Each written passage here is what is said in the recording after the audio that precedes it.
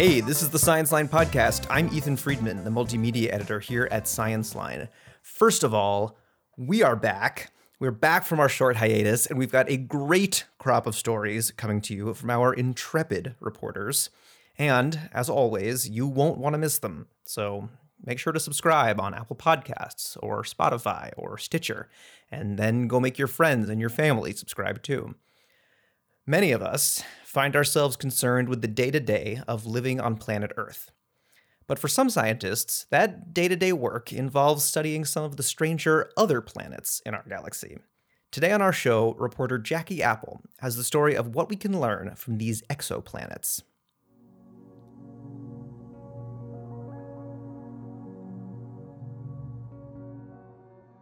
When people talk about exoplanets, the planets outside our own solar system, they only seem to ask two questions.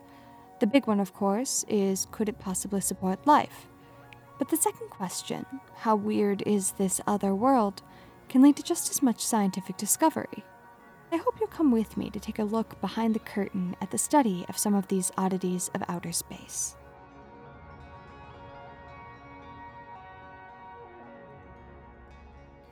To date, scientists have discovered 4,292 confirmed exoplanets with the help of space telescopes like Kepler and TESS.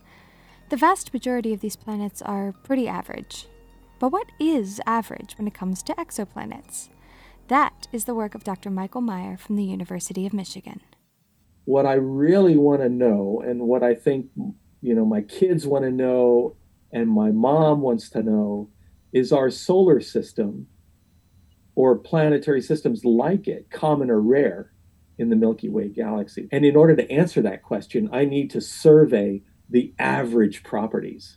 We're trying to do the equivalent of the US 2020 census. So what does the average exoplanet look like? Most of them fall into one of three categories: big icy planets like Neptune, gas giants, kind of like Jupiter, or large rocky planets called super-Earths. But what about the outliers? They must be something special, because the astronomers who study these planets often become very attached to specific discoveries they've made, especially if that planet revealed new and unique information. Take Dr. Scott Gowdy from Ohio State University.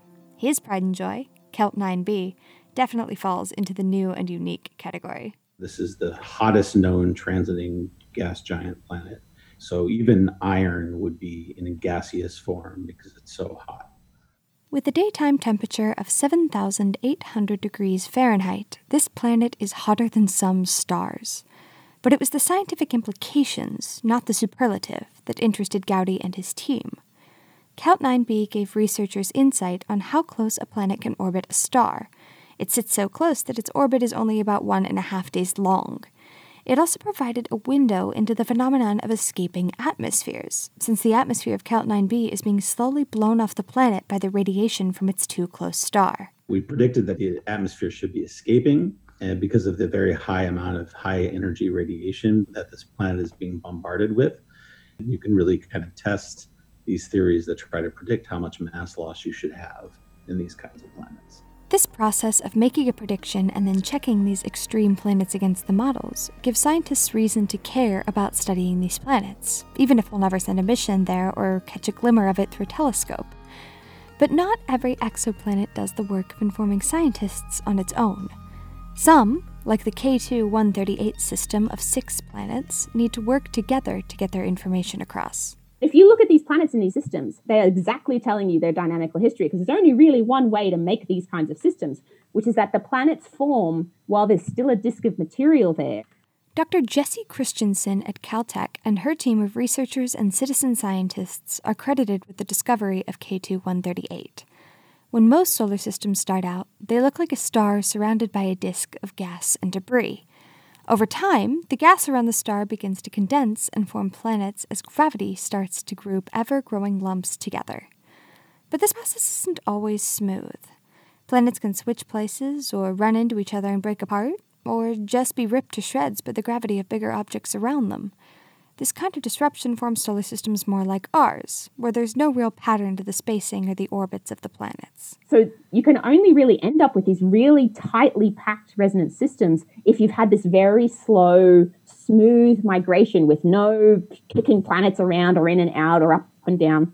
It has to all happen super smoothly to end up this packed.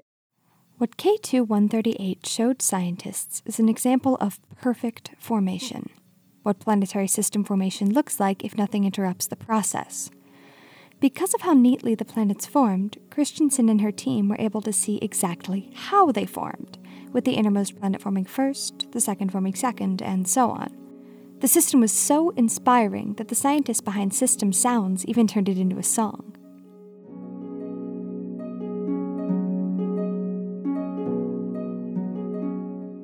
So, what if a discovery comes along that proves the model's wrong? That can be just as helpful to scientists. For example, the discovery of what scientists call puffy Jupiters, gas giants that are bigger than they should be given the kinds of gases they're made of, taught astronomers a lot about how energy and heat can affect the size of a planet, getting bigger as it gets hotter. We thought we had a pretty good idea of why Jupiter was the size it was. If you take a bunch of hydrogen and put it at a certain temperature, it should be this big. So when we found these puffy planets that were bigger than we expected, it was like, oh, wait, we're missing something. Like there's some physics that we haven't included in our model of how planet interiors work and planet atmospheres work to account for this. And that started this really cool period in the field where everyone was like, what's going on inside these planets? Like, what does that mean for the physics? One thing's for sure. It means more for physics than the superlative alone. Whether it be providing insight into planet formation, showing us why certain planets are so big, or letting us probe why they're so hot, astronomers have learned to never take a weird exoplanet solely at face value. The biggest broad brush takeaway from the field of exoplanets so far is that exoplanetary systems are incredibly diverse. Many of them look nothing like our solar system, and many of them are really very extreme and just kind of completely out of the realm of our imaginations. It turns out that the question of how weird is this other world has quite a lot of varied answers. But thanks to these funny little planets floating out there in their strange and unique pockets of space, we're slowly but surely getting a little closer to actually understanding the universe we live in. For Science Line, I'm Jackie Apple.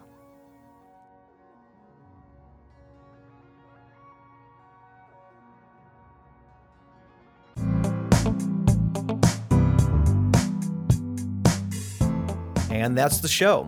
Again, this podcast is currently available on Apple Podcasts, Spotify, and Stitcher, so go subscribe, share these stories with your friends, and give us a rating and a review on Apple Podcasts. It helps people find the show. Science Line is a production of NYU's Science, Health, and Environmental Reporting Program. Our theme music is by Jazzar at the Free Music Archive, and for more information about Science Line, visit us at scienceline.org or send us an email at scienceline@gmail.com. See you next time.